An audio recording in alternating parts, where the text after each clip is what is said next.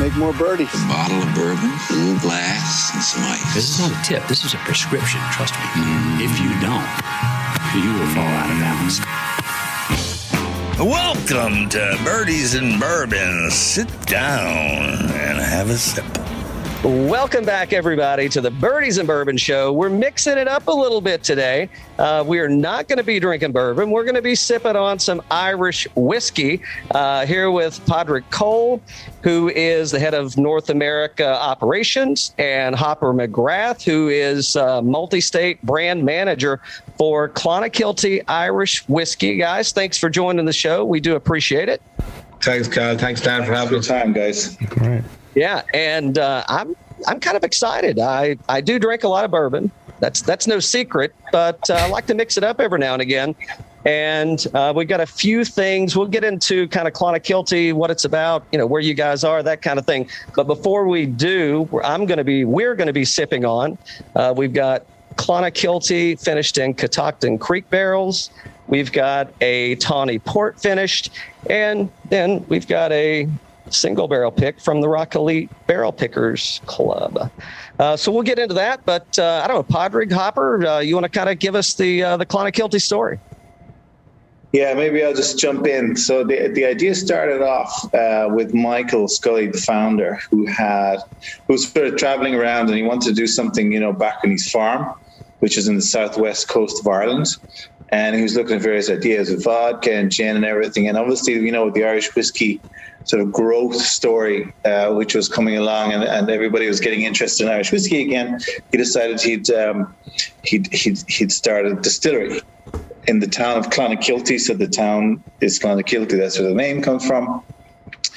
And started off looking at building a distillery. So his farm is right on the edge of the ocean. So the first idea was to build a distillery there, but it's just too complicated with planning and all the rest of the stuff.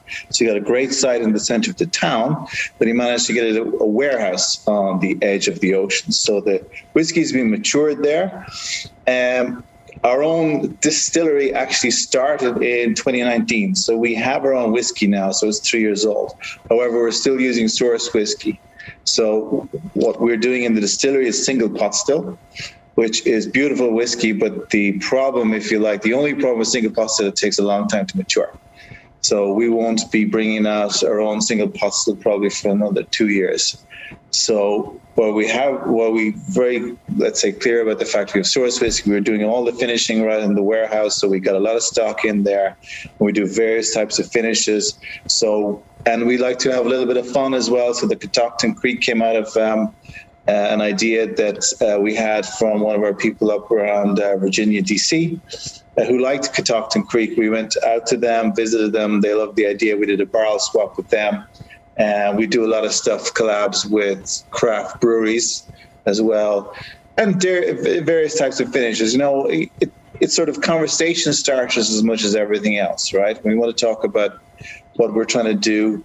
For us, we grow our own barley as much as we can. We talk about sustainability. We talk about, supporting smaller sort of distilleries and breweries and stuff like that. Get a little bit closer to the sort of different communities. The craft beer community, there's a lot of similarities to what we're doing and what those guys are doing, right? So we're sort of fighting against all the big guys. They're fighting against the big guys. So, if we can help each other, why not, right? Yeah. Yeah, I haven't had a chance to try any of the, I guess I'll say beer finishes, right, or craft beer finishes. So I've got to get my hands on some of those. And speaking of, I know, Hopper, we traded some messages. I think you'd mentioned a month or so ago that you were going to have, you're going to be introduced into Georgia. I think that's been, which is where I'm located. I think that's been successful, right? Yeah, Cal, me and Padraig and Araya, the other state manager, were down there probably 6 weeks ago, if my memory serves me right. And we launched down below there with Savannah Distribution. It was great. We had a fantastic 3 days down there. Ate, drank, probably way too much, but people were so nice. It was my first time ever been in Georgia. We had a blast down there. I had a great time. So yeah, we launched. People were so receptive of it. A lot of bars and restaurants loved the gin. Was the main kind of winner down there, and the port cask finish for us. But will actually probably be heading down closer to you guys in the coming months to take over the running of the Georgia market. So okay, nice. Yeah, you have to holler when you get down here, man. For sure. We'll definitely drink a few. But no, Georgia was great. We haven't looked at doing any brewery collaborations down there as of yet. We're still very new to the market down there. We want to grow it where we get a lot of liquid to lips and people, and they can try it. Get their feedback. But said the response that we had down there, I think Parg would agree, was pretty shocking compared to, like, it's not shocking is the wrong word, but like we got a lot of good traction, a lot of feedback, and we have a great distributor partnership down there with Savannah, and they opened a lot of doors for us, Yeah, so I'll say flagship brands, if that's a fair statement. You can correct me if I'm wrong. So we've got the double oak, we've got the port cask finish, and then the single grain. Is that the three expressions that you'd find on the shelf? The single malt, rather, in Georgia. We had some single grain, but we just didn't have enough of it. So the single malt has been phased into most of the markets that we have now. Which is double distilled single malt finished in French Bordeaux casks. Ooh. So it's actually quite a nice single malt, and it's a little bit more interesting. Most Irish whiskey is triple distilled. It's a sort of a cliche that all Irish whiskey is triple distilled. It's not, as much as not all Scotch whiskey is double distilled. You have Auchentoshan, for example, triple distilled. So the malt is actually double distilled, and it's quite nice. So they're the three standard, and then obviously in each market we would have, different sort of expressions alongside it, depending on what we're doing. If we're doing a beer collab, or we did a barrel swap with Garrison Brothers as well. So when we open up in Texas, we'll probably launch that at the same time, which could be interesting. Nice. Yeah, looking forward to that one. Yeah. Yeah, it's an interesting one. The barrel, we shipped the barrels and it took ages. The barrels, with the world shipping and stuff, it took absolutely ages for the barrels to get to Ireland. So we're behind schedule in terms of when we thought we were going to be able to release it. But, it's rather getting it right. So we're not going to release it because we have a schedule that we want to have it in the store or whatever. We'll release it when it's ready to be released. So that's how it's going to work. Yeah, I tried it. I just got back from Ireland 2 days ago, and I happened to go and check some of the stuff out. So some of it's aging fine, but the Garrison Brothers stuff is months away, if not another year away from just being right. As Parg said, the barrels had dried out, and the guys had to get them back to life. They ended up in Egypt. Oh, wow. They got a nice cooking in the container over there for a couple of weeks. But no, there's definitely some flavors coming off it. Donis and the guys have been super cool to work with at Garrison, and we sent them 8 or 10 of our French Bordeaux casks as well. So I know he's doing something with them over there. It's going to be pretty cool. But we're hoping it's going to be a continued relationship with them, and the same with Catoctin Creek, which you guys have. I was very surprised and very happy how that actually turned out. With the alcohol content in it, and it's got some really good flavor and really good taste to it. It's selling really well in the market, and people are really enjoying it. Yeah, so I haven't had too much to drink yet. So if my math is right, I think the Catoctin is 116 proof, I believe. And, when I'm thinking of Irish whiskey and I'm thinking of 116 proof, I'm thinking that it's going to be pretty gassy, or a lot of alcohol, ethanol on the finish on this one. And it's definitely not coming off that way. So grassy, apple on the nose, get a little bit of tobacco in there on the palate. So yeah, this one came out really good, man. It's actually 124 proof. I told you I've been drinking too much already. It's actually 124, which I don't have any of it with me now here. I drank enough of whiskey in Ireland to last me a while on that trip. It's the highest proof we've ever done. I love it. I think it's one of the nicest whiskeys that we've done. It doesn't really have that hotness as you would expect from 124. And I love the spiciness to it. I know all you guys are bourbon guys, but I'm more of a rye guy than I am bourbon. I'll be up front with you. I like the spiciness of the rye, and you get that for sure through. They were smaller casks. They were quarter casks. They weren't the normal size, the 200 liter cask that you get, let's say, from your standard barrel, right? So if I can, so we've got a lot of finished products that you guys are putting out, right? And when you're making these decisions, and we've had the folks from Catoctin on a couple times, I haven't had anything of theirs that I didn't like. Tend to go kind of more higher proof, just based on how much I drink, right? I want to be able to taste it. But yeah, some really good stuff, and so I agree. And I think that rye adds a really nice layer of complexity and kind of depth of flavor into to the Irish whiskey side of things. So yeah, I really like that. But I guess as it gets to finishing, right, and as you're picking, who are you going to partner with? Are you looking for certain profiles? Are you looking for, hey, what's not in the market today? I mean, what is there some direction that you guys are working with there, or how's that working out? Well, I suppose there's two things. First of all, one of the sort of a thing that we were trying to talk to the Irish side about was the fact that there's more and more interest in higher proof whiskies over here in the US than there is in Ireland. So when we wanted to talk about higher proof, first of all, they were saying, well, listen, we'll do it at 100 proof. But really, that's where we want to stop. And I was saying in the hopper, I know you were on a call as well, I said, listen, people want more than that. They want something higher than that. So let's see, let's try something higher than that. So when the guys back in Ireland, they were playing around with it, and they started sending out stuff around 114, 116. And then when Paul, who was actually testing or tasting the Catoctin, he said, listen, I think this can come out the way it is. I was saying, perfect. So there is a little bit of, it's down to the Irish side, what the blender in Ireland is saying, what he thinks is right. And if it's too hot, then obviously he's going to add some water to it, right? But he was quite happy with the flavors in the Catoctin Creek. I mean, in terms of what the market is looking for, I suppose we don't want to be just a company that takes in whiskey on one side, slaps a label on it, and then just ships it out and saying, hey, it's our whiskey, right?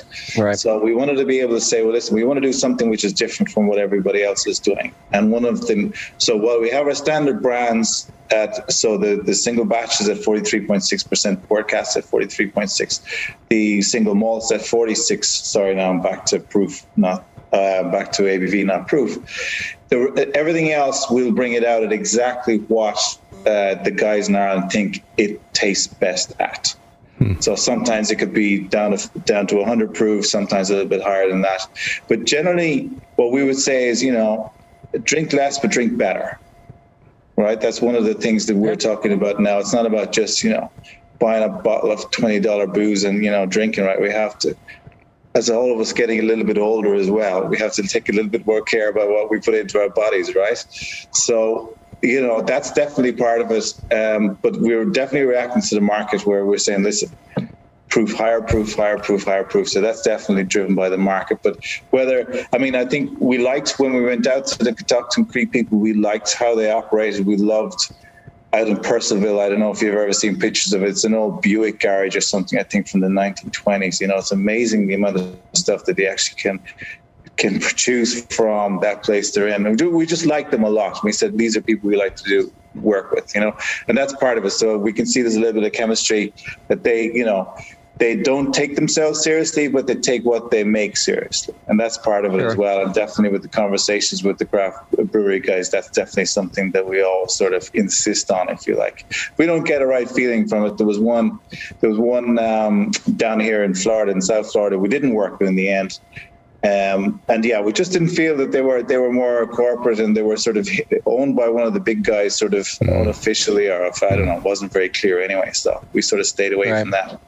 And we ended up down here with 26 Degree Brewing in Pompano, some local guys just making great beer, So that's how it works. Yeah, we like to work Cal down with kind of more family run businesses and people that are in it, for the love of actually doing it, not just So, and then obviously with the Catoctin Creek, like them guys have been awesome to work with. You know, the Garrison guys, you know, it's all family out there with them. Same with us, you know, like obviously Michael and Pádraig have the distillery. It's family run. A lot of the people that are in the family working, and that's how we look for our brewery collaborations as well, you know, like with Big Ditch in Buffalo and Middle Ages in Syracuse and Roeback in Rochester, you know, and we're doing some stuff with the Black Button guys too. You know, just family run businesses that enjoy having a good time, but as Pádraig said, make a good, serious product, and you know, you can have a bit of fun along the way. And you know, we're very new to the markets, so you know, nobody knows Clonakilty, but people in Maryland, DC, and Virginia, and throughout the United States respect and know Catoctin Creek, and they see it on the bottle. They automatically know a brand that they're drawn to, and they're like, okay, if these guys are partnering up with Clonakilty, obviously there's something here to try, you know. And the same with the breweries that we partner up with throughout the United States. You know, they're breweries that are in the areas that we are focusing on, and people trust their beer, like their beer. Some of them have cult followings, and you know, sticking their label on the bottle really helps move it off the shelf. It gets people more engaged in the conversation, and I suppose we're fortunate that we're privately owned, that Pádraig and Michael give like me and everybody else that works for the company freedom to kind of explore these options and do them. You know, like they haven't said no to pretty much any of the collaborations we've done yet. So it's you know, there's a few more coming down the pipeline, but obviously, you know, they're a lot of fun for us. Like, you know, you get to go to the brewery, drink beer all the time, and hang out with them guys and see how that side works, and you know, and they're excited about it too, because normally they just give their barrels away for garden furniture, or you know, they cut them up or sell them for planters, or so the fact that we air freight them to Ireland, and you know, I sent them some videos, like they thought it was like super cool to see their actual barrels in another country aging, and when it comes back they're going to have their own logo on the bottle and stuff like that. So they get very excited about it too. It's not just us. Them guys have a lot of hype behind it, and then we try to reciprocate and get some barrels sent over, but the way shipping is at the moment, you just can't rely on it, so we kind of had to hold back a small bit on shipping some stuff over.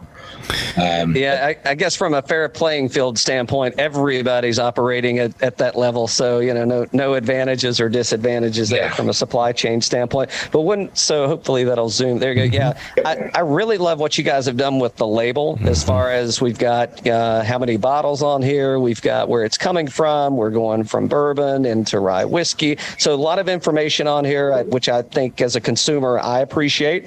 You know, Hopper, you mentioned it, right? I mean, Clonakilty and Pádraig, you did as well. You know, relatively new distillery, relatively new to the U.S. market. So, you know, I think that's a great strategy to take advantage of, you know, kind of those cult followings, people that are already established regionally. And, you know, it's, and Pádraig, you described that better than I've ever described it.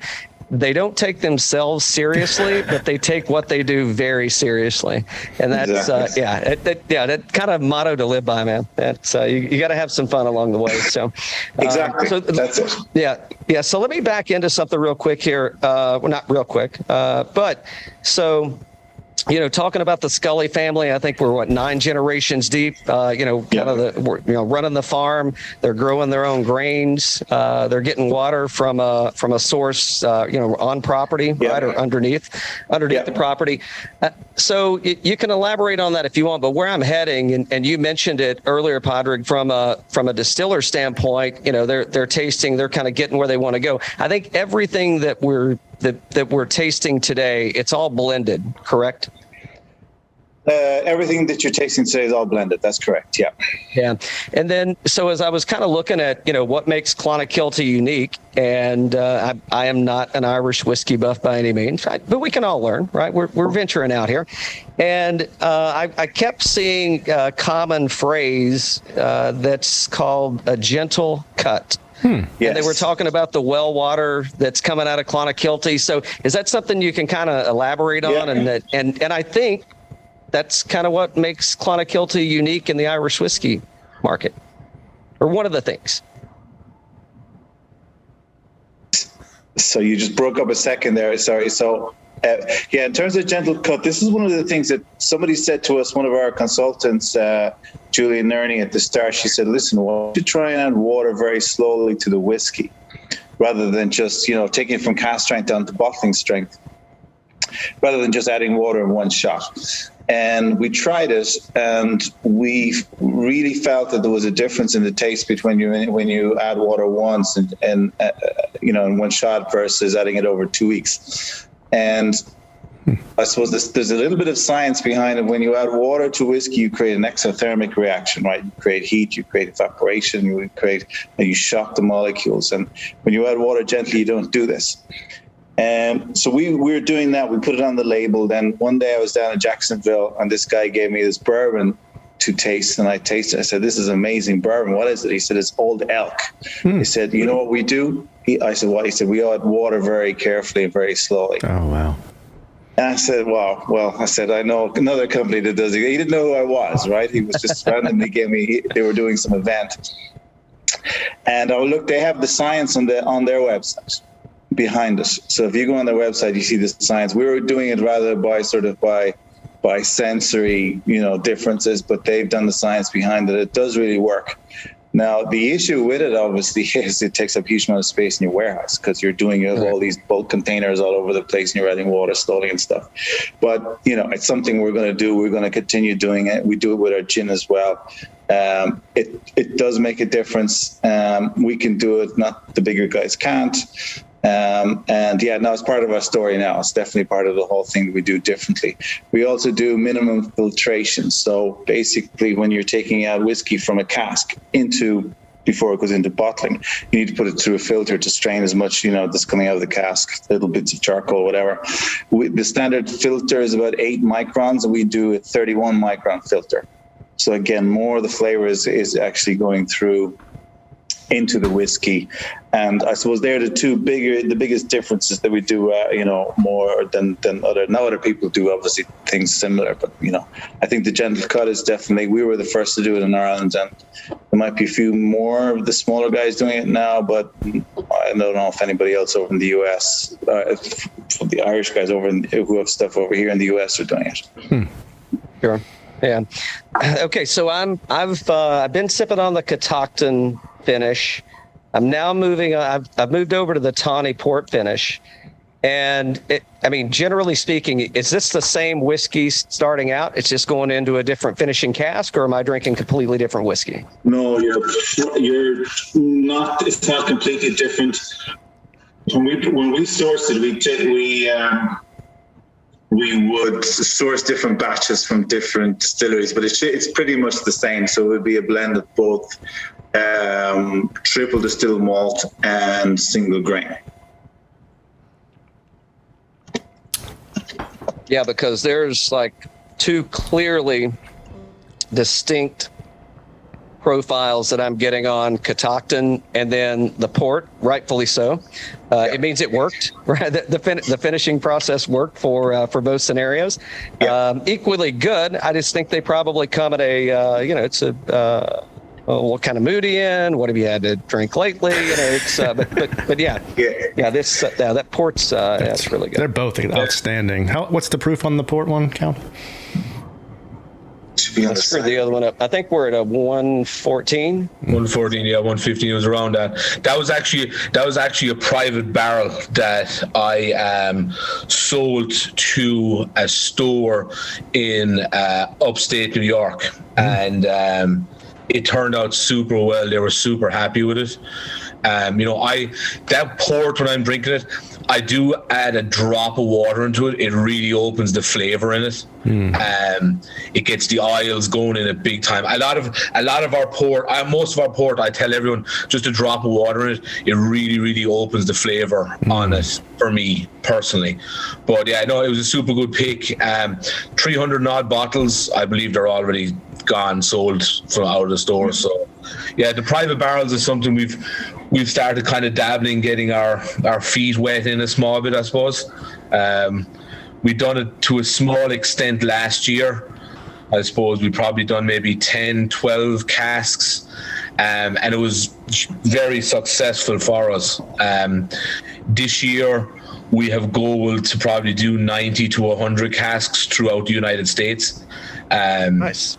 So yeah, we're having a lot of fun with it. Obviously, you know, the private barrel stuff, as you guys know, is huge business, and it's a lot of fun. Obviously, look, we have a great relationship with Jeff and Rochester Barrel Pickers, so he's you know, he's been very, very knowledgeable and very helpful too in his experience picking barrels and how and what he looks for when he goes to do it, and what, you know, and he gives some great recommendations and great advice that we've taken on board as well. So it's been a good partnership. But also, apart from Jeff, we've got other fantastic stores and accounts throughout the United States, from Oregon to Washington DC, that buy private casks off us. So it's been fun. The guys seem to be having fun with it in Ireland too. The blenders and the distillers, they're always trying to find some new quirky barrels or find new stuff to send us over and see can we push it and get through it. But yeah, the process is fun. Awesome. So in what we're drinking today, again, in transparency, right? So it is sourced. The one thing I don't see is an age statement. I know it's blended, but if you had to take a guess, what are you thinking? Like 6 to 9 ish? The malt is probably about 5-ish, and the grain about 9-ish. So you're looking at somewhere in between the two. Again, It depends on the batch that they select, but yeah, that'll be pretty much where it is at. Yeah. And you guys are more bourbon guys. Do you feel that port cask is more to your liking? Because I asked that because when I do a lot of tastings, I always ask, you know, what's sort of go-to drink to people, and I think bourbon drinkers like the port cask finishes, let's say, more than some other finishes. Would you agree with that, or? So me personally, I wouldn't agree with that, just because, if we called it Birdies and Irish whiskey, it really wouldn't have a ring to it. So we had to go with something. We had to go with something that was catchy.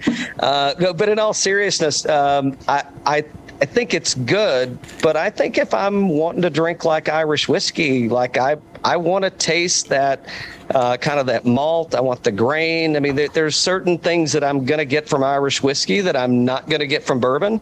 Like there's definitely some sweetness coming out of this Catoctin bottle, right? I mean, I'm getting there's pears on the front end.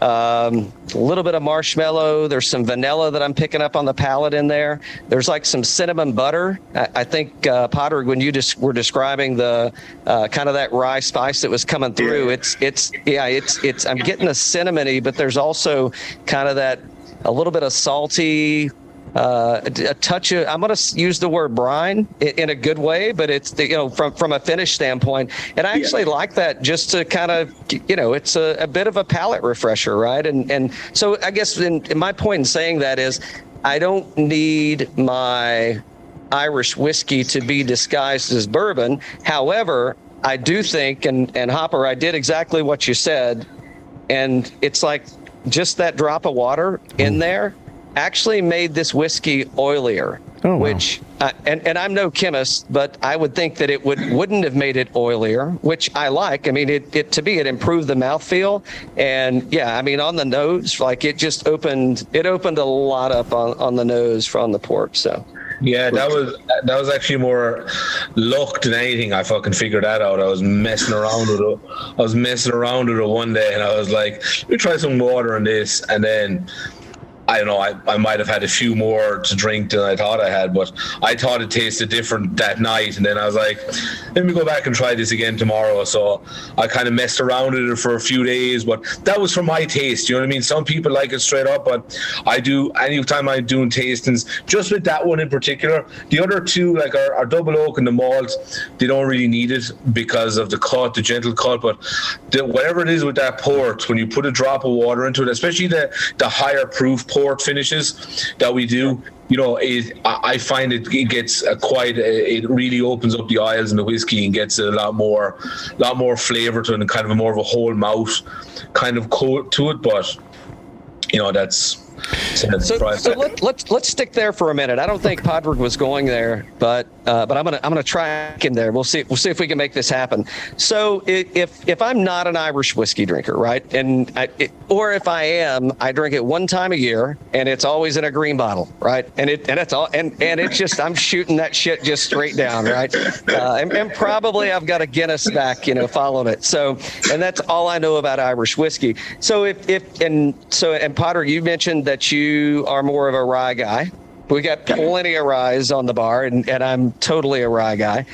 But how would you start to walk someone through? Here's a good introductory to Irish, and same for you, Hopper. But how would you walk someone through?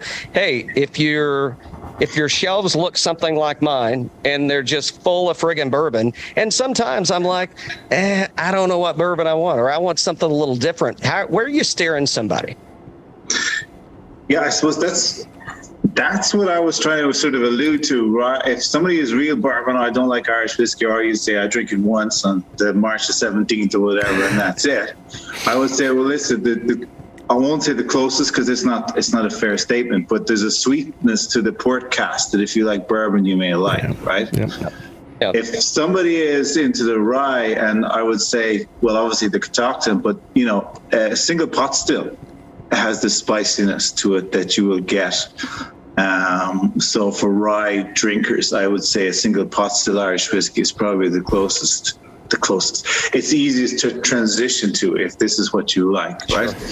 And then if you're an Irish drinker and you want to drink something, a little bit more complex, a little bit, I would say the double oak is where you would go to. Mm-hmm. Which, let's say, retails around $50. So, it's more expensive than some of the green bottles. But it's, it has a complexity to it. Obviously, it has the gentle cut because of the minimal filtration. There's more flavor in it than let's say some of the other Irish whiskies on the market. So that was what I was trying to allude to when I was talking about the port cask, right? There is the sweetness, obviously, bourbon guys, with the corn and everything, you're going to get some sweetness, right? I knew I didn't really answer your question, so I wanted to circle back on that one and give you an opportunity. But yeah, I would agree. So I'm back on the port finish, and Hopper, I know you're biting your tongue, but yeah, I mean, I think that's a really good spot to go. Is that it is giving that kind of added. It's not sweet, but it's knocking a little bit of that what you would think about traditional Irish whiskey flavor. It's giving it a different profile from what you would think is a traditional Irish whiskey, even though you're going to be able to pick up those traditional notes, right, as on the palate and on the finish. Yeah. But there's a little, I don't know, I don't want to use the word mellowing out because it's definitely, the proof is there, and but it's not drinking hot. It's not, it's putting it into a position where I want to sip it and not shoot it. Exactly. That's exactly it. It's a little bit fruitier. You're going to get sort of like peaches, maybe some soft spices on the palate. It's not a shooting whiskey. I mean, we're not in the shooting whiskey game, right? Right. But I also think, it's like, what do you want out of it? What type of setting are you in? Is it more of on the back half of a meal, or is it what are you trying to get out of it? I think there's a lot of merit to what you talked about with the port, with the bourbon and whatnot. So I think your hunches there are probably aligned to the mass market, but I think, there's also a room and place for whatever you want to do, how you want to drink it, and where you're drinking it. No, absolutely, 100%. When we do sort of whiskey dinners, we always send, some bottles into the chef a couple of weeks beforehand, let him play with it, let him think about it, what he thinks the right food is for pairing it. And then even, I always would say maybe finish with the port, but, if he wants to do it earlier, or she, then let's do it. If he has the right thing to pair it with, absolutely. It is important, 100%. All right, you did it. So Cal, what question I'm going to. All right, so what are you pairing with these? What do you guys pair with them? Oh no! Wait a minute. Hopper may want to talk about. He may want to talk about migrating into Irish whiskey from other spirits. So it's funny. Like, there's a lot of good points there. But my biggest, so I do a lot of like the in-store tastings and stuff like that at liquor stores, and that, people come in and like, they're bourbon drinkers or whatever, and like, fuck it, I can't drink Irish whiskey. And like, I drank it once when I was 18, and I puked into my mother's flower pot. Like, it's you drank the whole fucking bottle. Yeah, it's just like, you're trying to get people away from that, what they stereotypical they think of Irish whiskey, like shooting JMO on St. Patrick's Day. That's not what it's about now. So if I'm getting people to transfer over, like, I believe people are big fans of eating, drinking with their mind and brain, and if you drop little key notes and key references to them, if I say, you should try this, I would class it up there with like the Redbreasts of the world. People are like, I've heard of Redbreast before. If he's saying it's as good as that, fuck it, let me give it a go. And 9 times out of 10, when people try it, they're like, you know what, this is actually really, really good. Because it just triggers something in their head. That's a lot of the reason I do the collaborations with, as I mentioned, with the breweries and distilleries. It triggers things in people's heads going, I know Catoctin Creek, I know Garrison Brothers, I know Big Ditch Brewing. If these guys are partnering up them, it must be good. And so when I do the tastings, as you said, bourbon drinkers, and like I mainly push them towards the port cask. If I am having a tasting with them at the liquor store, but same thing, they're like, I hate Irish whiskey. I'm like, just try it. It's not going to kill you. It's free. But then I no shame in using it. Like I'll say, like, I class it up there as with the Redbreast of the world or the higher end Irish whiskies. I'm on your side here, man. This is like, it's good. And with our price point too, like, we've priced ourselves in such a way we fall like just above the Jameson Black Barrels, but below the Redbreast. So we're in that kind of $40, $42 range to like the Catoctin goes up is like $63 a bottle, $65 a bottle. So we're kind of falling into that kind of that vacuum, that niche vacuum that's there. Obviously that market is getting fed into a bit more now. There's some more Irish brands coming on the market. They're falling into our price point, but people are buying it at that price and they like it, and you do get some people converted over to it. Like, I suppose one of the people that we did convert over small bit was our good friend Jeff. Like, when I first met him, he's all about bourbon, and like, he goes, I hate Irish whiskey. I was like, okay. I said, just give it a go, and I said, like, let's see how we go, and here we are. A couple of more private barrels later, and he's coming around. That's outstanding. Yeah, which is a little bit of a challenge, right? Because for you guys, right? So we've mentioned it, and it's not. It's reality. Most people kind of gravitate towards certain brands, and it's because of who they're owned by and the marketing budget that's behind it to be able to, promote, the world whiskey market or the U.S. whiskey market, however you want to look at it. And there's a stereotype that comes along with it. And it a lot of times it is that, it was, the 17th and it was 2 a.m. and I can't stop puking because I had 2 bottles. Yeah. And never rinse. So again, you're almost at that, at a crux, which I think is not. I don't know if it's going to be an easy road. Obviously, there's success. You've got a lot of cool brands that are partnering with you, that are giving you that opportunity again to change kind of the mindset or stereotype of, don't think about it like that. And in the same breath, I guess you kind of wind up in a position to where now you start to be able to create the re-imaging of what Irish whiskey was intended to be and is gonna be, right? And there's, you've got different kinds of drinkers. So you're gonna have the folks that they're lonely looking for one thing, and maybe this isn't for them, but maybe it is, because Potter, you said it best, right? Let's drink. Maybe I want to drink more, but I want to drink quality more. So. Yeah. I think when I grew up in Ireland, and I was in my sort of 18 to 21, we're allowed to drink in Ireland at 18. tequila was the thing that we all have very bad experiences with. And I was down in Mexico a couple of years ago, and, they go, oh, try this. And I was like, nah, I don't like it. But then, when you taste good tequila and good mezcal, this is not the stuff that you drink when you're 18. Go on. Take a trip to Ireland first and go see Clonakilty. But take a trip to Oaxaca and go drink agave spirit and go drink mezcal in Oaxaca. Exactly. That's being made in somebody's backyard, and you can stop in a lot of backyards, and it didn't taste anything like that gold label that you've spilled your guts over.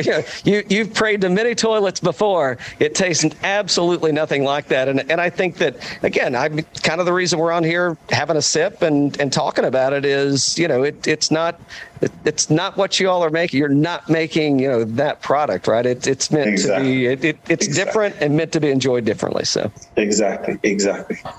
So you asked about food pairings. I would always say for the single malts, maybe some sort of, light, medium type cheeses. Mm-hmm. Double oak, definitely cocoa, chocolate, this type. Love it. And then if you're, with the port cask, maybe some dried fruits, anything like that, or even with steak, if you're having it, if you're at a full sit-down sort of meal, definitely will work with meat, no problem at all. Great answers. So again, it's the double oak with chocolate always, sort of good last thing before you go to bed sort of thing, just a little bit of chocolate, a little bit of double oak, and then sleep like a baby. That sounds good. I'm getting a lot of cocoa, kind of those, if you think about those little cocoa nibs or maybe some cocoa powder, like dark chocolate powder out of that Catoctin pour. That's a big finish for me right there. I have to tell you, I've the tasting notes, I opened them up while you were talking. The official tasting notes from Catoctin, the finish is drying spices, cinnamon, and coffee. So you were talking about cinnamon, so you've definitely picked up where we're at. The palate is creamy vanilla, candied ginger, and clove. That's the palate. And the nose, honey, vanilla, lemon peel, peppermint, pear candies. That's good. So well done. Yeah. You did very well there. It's tough getting all of those. That's Paul, who is the expert who did that. So, it's tough getting all that stuff. So well done. Yeah, it's good. So the one thing I'm missing, I don't really get a whole lot of peppermint out of this one. But that's today. I don't know. Tomorrow could be something completely different. But yeah, so the only thing that I'm like, I don't know if I get that would be peppermint. I'm not picking that one up. But I do think the coffee is, I wasn't finding that. I was finding that kind of dark chocolate or dark cocoa powder. But now I'm totally thinking like a coffee bean that's sprinkled in that dark cocoa powder. There you go. It's good. Yeah, the tasting notes are great from Paul, but everyone's palate is so different. I find when I do the tastings at liquor stores, like people are like, I got lemongrass or fresh cut grass. I'm like, great. Yeah. Whatever you think you're after getting out of it, I'm all about it. Exactly. So, but yeah, it's crazy. Everyone's palate is just so different. Yeah, and who knows what you had earlier today, right? So, yeah, I never say what I had earlier. What are you sipping on? What are you sipping on, Hopper? I'm actually sipping on our cigar malt that I brought from Ireland. You're not supposed to sip it on that. That's supposed to be sent out for samples. I got 2 bottles. Do you need my address? I brought over enough of it to. So I just cracked this thing open, and so this is a Rock Elite Barrel Pickers pick, and like just on the nose immediately, it is like butterscotch. The little butterscotch disc candy. It's all, and it's like completely different than either of the two that I've had so far. Yeah, that's the thing with the barrels, and each of the barrels are different. So we would have, let's say, 20 Tony Port barrels. He'll only take 2 as single barrels. So he won't take the rest. The rest will just be blended back in. So what finish is that, Carl? Which one? What, the Rochester one? What's the Riv Salts? Oh, Riv Salts. This is Riv Salts. Yeah. Yeah, that was at 100 proof pouring. That wasn't cask. That was before we got into the higher proof stuff. But I really enjoyed the finish on that one. I thought it was I thought it was super cool, and the label and logo turned out really great. That kind of purpley pink color to it, super unique.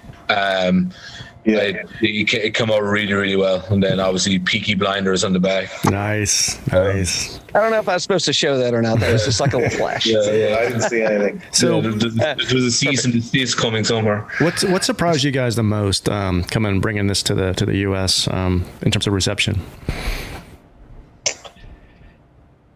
There's a good question. And that could be good or bad. No, good. I want good stuff.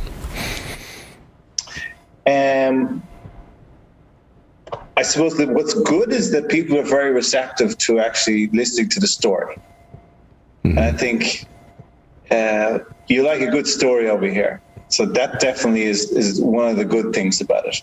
I suppose the more difficult thing is that the larger sort of chains and stuff are not, they don't have time to educate the people. So we do better off in liquor stores that are owned by mom and pops, or the manager is there every day and he can talk about the whiskey and tell the story and everything. We do less well in sort of the bigger places where they just go to grab a green bottle, if you like, or whatever it may be. Yeah. And, nobody has the time to actually talk to anybody about it. But definitely, I think the story is resonating. I think what surprised me over the last 2 years more than that is the whole sustainability story is actually resonating more in the US than it used to. People weren't really it wasn't hitting them. Now I think they're understanding a little bit more about the fact, that it's important to also know what you're eating and drinking comes from. But the fact that we can say, well, listen, with our gin, everything is within 10 miles, and soon with single pot still, everything, will be grown locally, and it's distilled there, and the warehouse is there. And other than the bottles, obviously, pretty much everything, is within a very, very small radius. And that actually is one of the things that I'm happy with, that is actually coming more and more relevant over here. Awesome. And so, Hopper, do you want to throw anything else in there? Yeah, no, I think that's like people. I said the people in America, I suppose, a lot of them are Irish Americans. So they have this they trace back their heritage and family thing to it. And I suppose Ireland's the kind of that whimsical place of fantasy that people always want to go to, or, it's a beautiful country, don't get me wrong, but it's that place that I find when especially when people hear me and Paul talk or at events, like, oh, you guys are really from Ireland. So they kind of buy into it, and we don't have much else going for us, only our accents. So can shit out looks on the good look front, but yeah, our accents. If we lose our accents, we'll go out of business.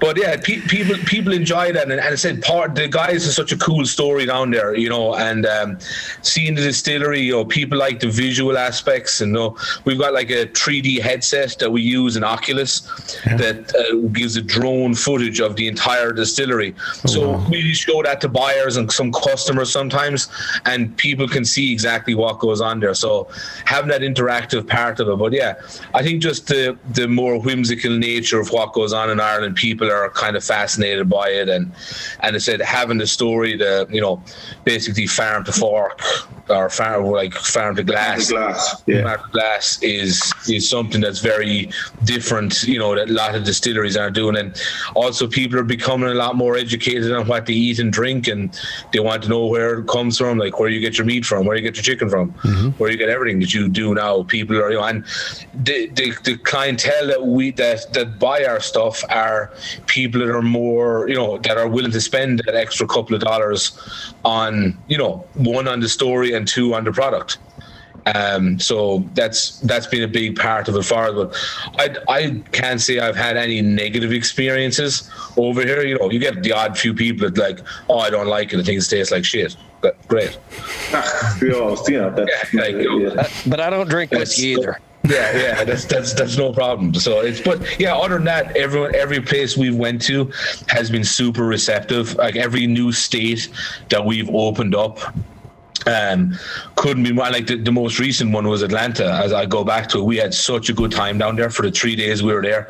We had a blast. Awesome. Like I think only one store owner couldn't meet me, and I went to probably 17, 18 stores in 3 days, and pubs and restaurants. Oh wow. One owner had COVID, so he couldn't make it. Everybody else that we met in bars and restaurants took time out of their day and sat down, and it wasn't a rush job, and it wasn't just ticking boxes. They actually wanted to hear about the product, try it, and it was super cool. So yeah, we had a lot of fun down there. A lot of fun. Nice. Looking forward to going back down there again soon. Nice. Yeah, awesome. Yeah, it's good. It's good to hear there's receptivity. So it's it's something to be tried and to be enjoyed.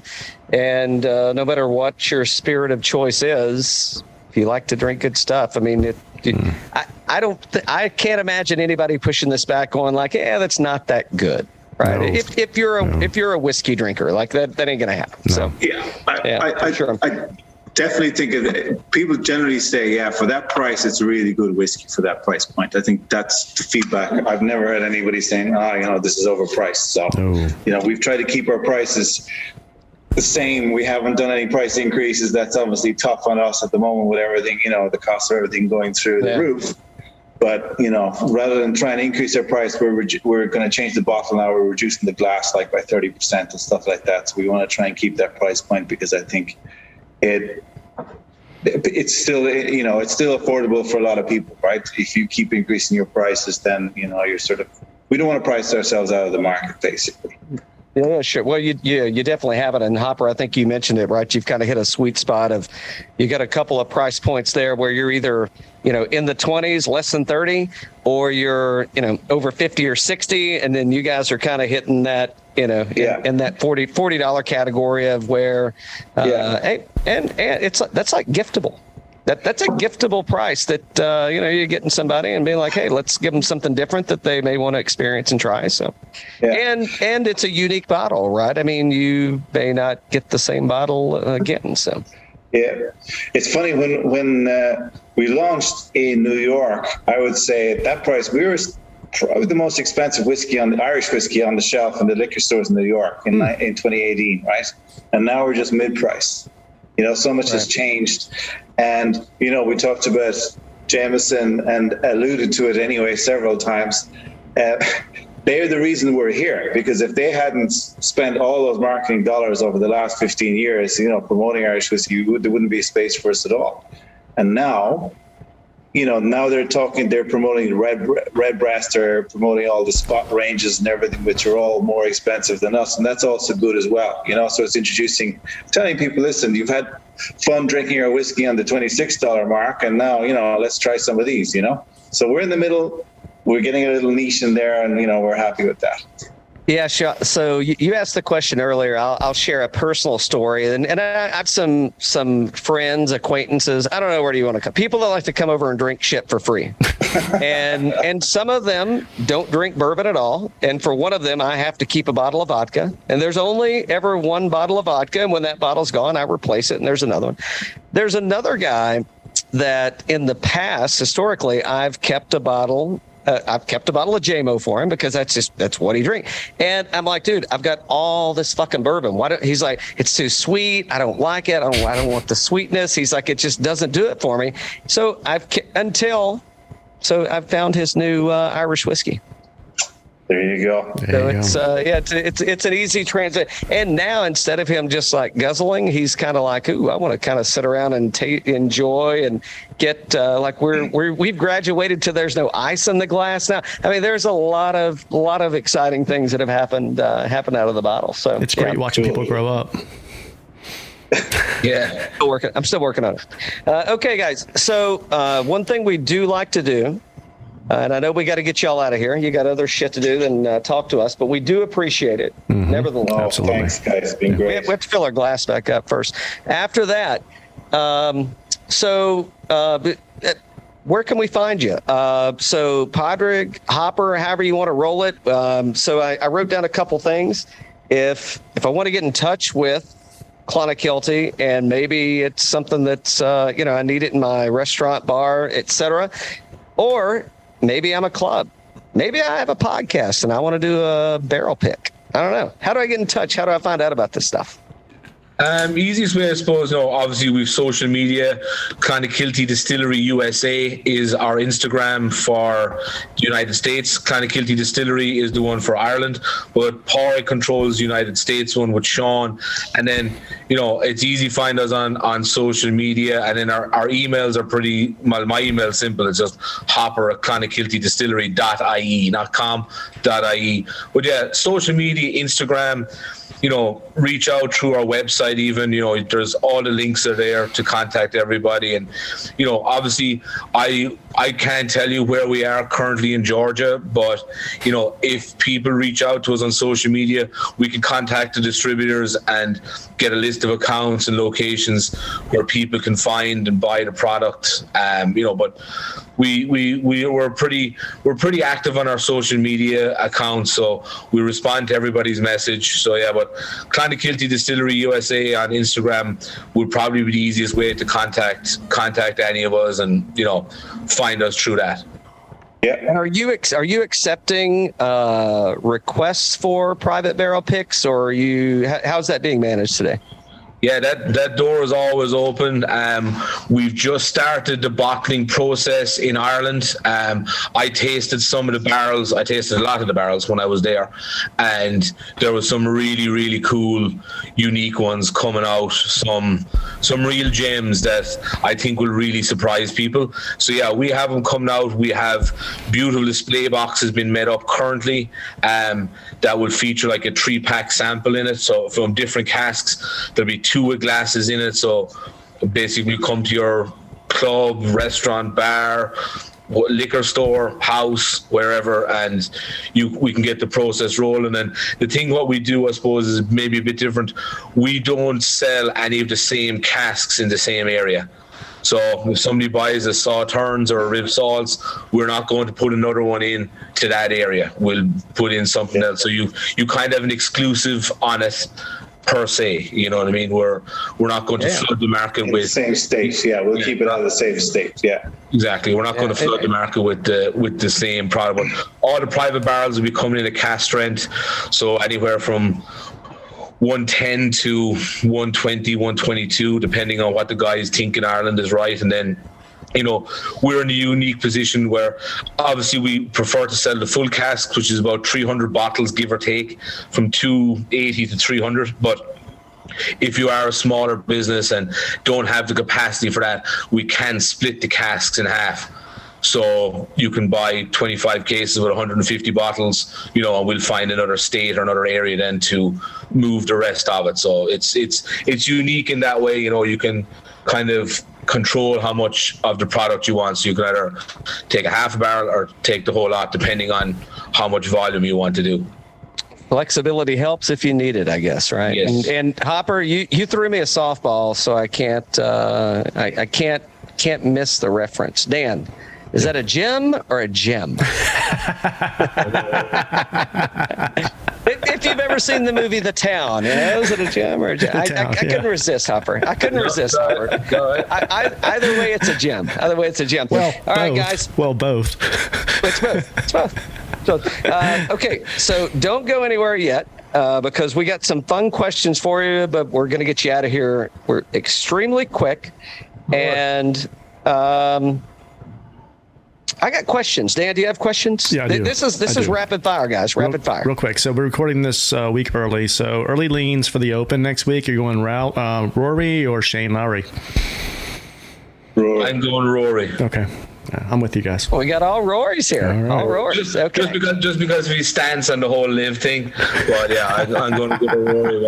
But I don't know how long more he's going to hold out if they come offer him $200 million. He might. It's true. He'll tough it out. I don't know if $200 million changes his lifestyle. No. So I think he's tough it out. Are you guys golfers, by the way? I'd probably throw the ball further than I'd hit it. All right, but I dabble. Yes, I dabble. Every now and again, I'll try to get to at least a range and hit a few balls. But I'm actually playing in a golf tournament with one of the Irish pubs here in Syracuse next month, so that's probably going to be pretty interesting. Nice. All right, Padraig? No golf? I tried, and I just don't have the time for it. And even though I'm down in Florida and there's a million golf courses around here, I'm afraid not. So Okay. I try too, and I suck, and I still keep trying. That's why I drink more whiskey. it's the most frustrating sport in the world, I think. You know, because you play well one day, you think you got it nailed, and then the next day, boom. 100%. It just doesn't work. Someone described it to me as a nice walk ruined. Yep. Yeah, I've heard that Mark before Twain too. was the guy who said that, right? Yeah. It's possible. Okay, so I think we got a guy in Syracuse, and I think we've got a guy in South Florida. I don't want to talk about anything about those two places. I want to talk about your home country. I want to talk about when I'm going to Ireland. This is a little bit selfish. When I go to Ireland in November, I think I'm there the first week of November for 8 or 10 days. I don't know, for a little while. And so I want to know, and I know I know the next question is going to be, well, what city are you going to be in? Ireland ain't that big. I'm not saying it's small, but it ain't that big. You could pretty much, like if you set out in the morning at 6, you could get around Ireland if you moved fast enough, I think, in a day, right? I don't know if you could see and do everything you wanted to do, but it's not that big. No, you get from top to bottom like 6-7 hours driving on the motorway. If you just stick to the motorway, if you go to country roads, you could be lost forever. I want to go country roads. So tell me that regardless of where I'm going to be, I want to know, where do I need to make it a point to go to? Clonakilty is obviously a thing. Right. What city? What do you call it? Cities? Because I know it's County Cork, Ireland, but then the city is Clonakilty, or the town, however you frame it, right? Yeah, because it's like 4,000 people or whatever, so it's a town. Yeah. I go. You're obviously, are you flying into Dublin? Sure. Yeah, I didn't know there was another option. There's Shannon as well, but from Georgia, probably Dublin direct into Dublin. Stay there one night. Jameson, Guinness, Book of Kells, get out. I've been to Dublin 15 times in my life, and none of them were by choice. Go down the country, Cork, Waterford, Kilkenny. Dingle, Killarney. Kerry, definitely. Ring of Kerry, yeah. County Clare, Cliffs of Moher. Hold on. Did you say Rena Clare? Ring of Kerry. Ring of Kerry. Ring of Kerry, excuse me. And then you can get the ferry across. And the north of Kerry, there's a ferry to County Clare, which is where I'm from, and go up to a place called Doolin, Doolin. One of the best bars in the world is in Doolin. Fabulous bar. And in November... Name the bar, for crying out loud, Padraig. It's McHugh's Bar. McHugh's? And Gussie O'Connor. Oh, well, that's not a popular name in Ireland. I mean, that'll just be... O'Connor's.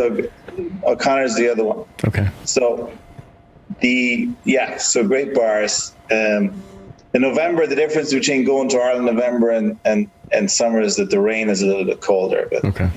Yeah. It's all good. It's good drinking weather in November. There you go. It'll be fine. The Irish whiskey, they say, will warm the soul. Yeah. You guys rented a car?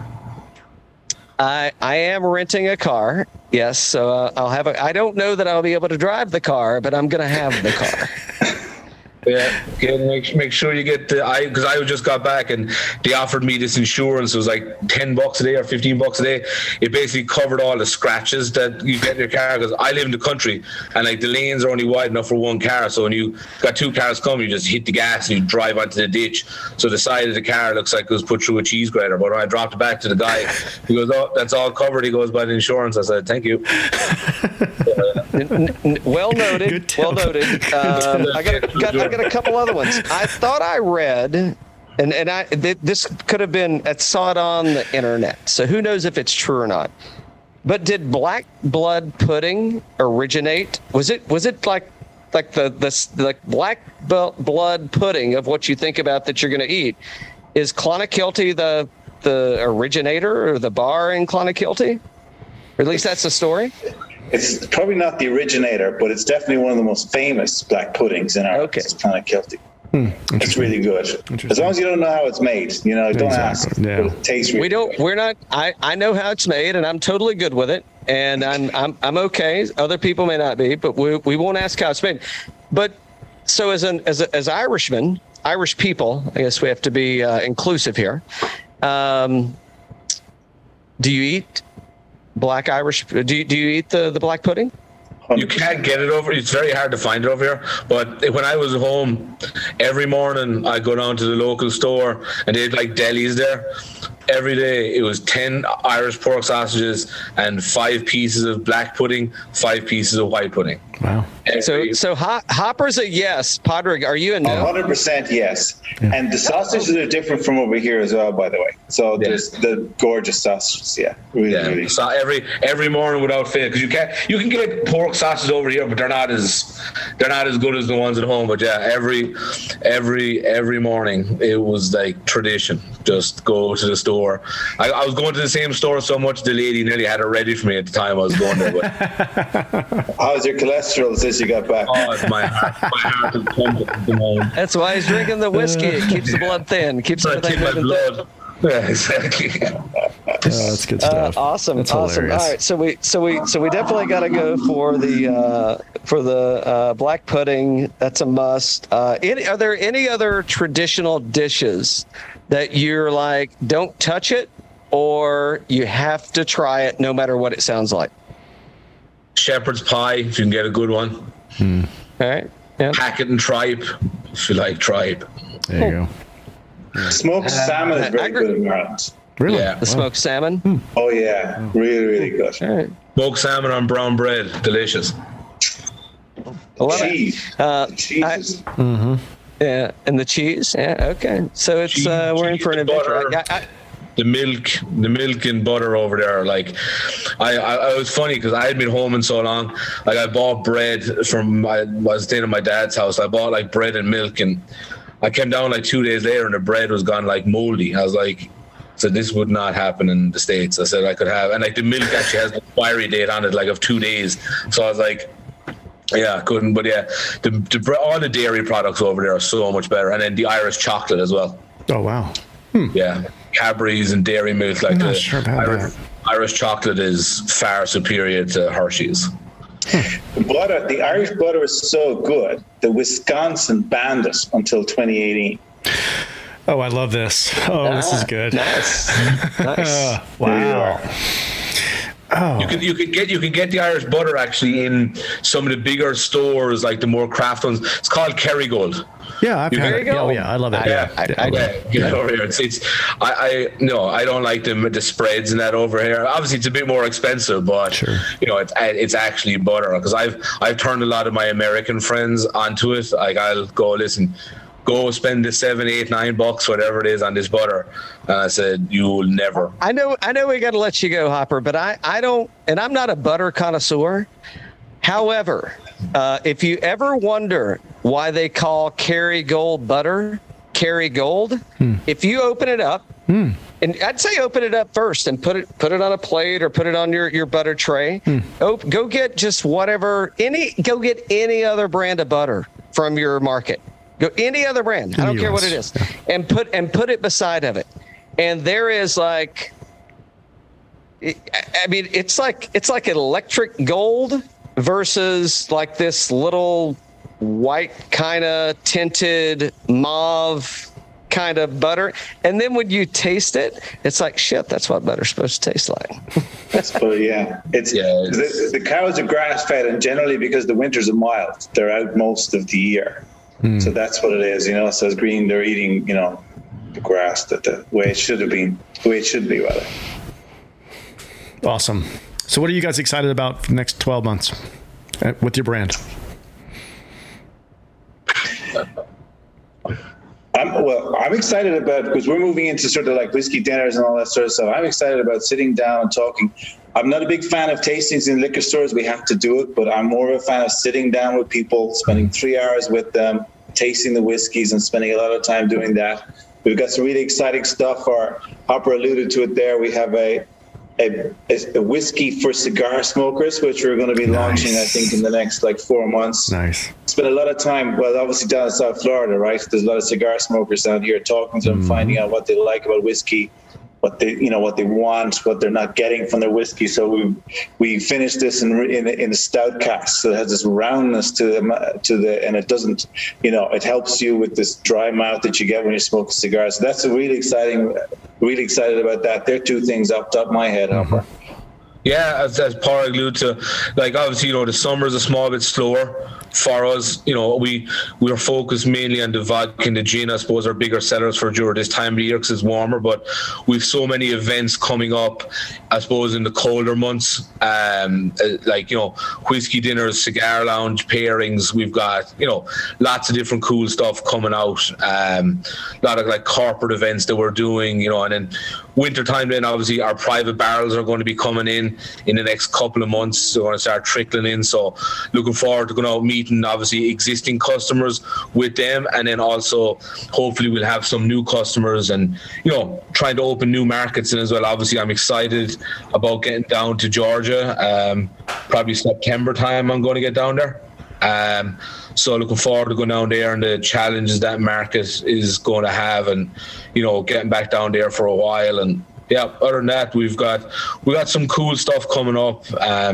We'll keep people updated on our social media accounts. But yeah, there's always something new happening kind of most every week. We've some crazy shit going on. Nice. Well, make a note. Be sure to let me know when you get some dates scheduled for Atlanta. I'd love to get connected with you. Whether it's, we could do like a side-by-side tasting at the house here. We could have Irish whiskey and Catoctin Creek, and I would say all kinds of things over there. But Padraig Cole and Hopper McGrath, it has been a pleasure to get to meet you virtually. Mm-hmm. I'm looking more forward to getting to meet you in person so we can actually look at each other and be like, when you say what you're tasting, is that really what you're tasting? Because I want to taste it too. But we'll get there, gentlemen. We'll get there. I'm closing it out. What do you guys have to close it out with? Sláinte. I've got a bottle of water because I'm driving later on. Thanks very much, guys. It's been a great pleasure. This is a blast. Thanks, Cal. Thanks, Dan. Absolutely. Very fast. See you soon, all right? Absolutely. All right. Cheers, boys. Later. Bye-bye.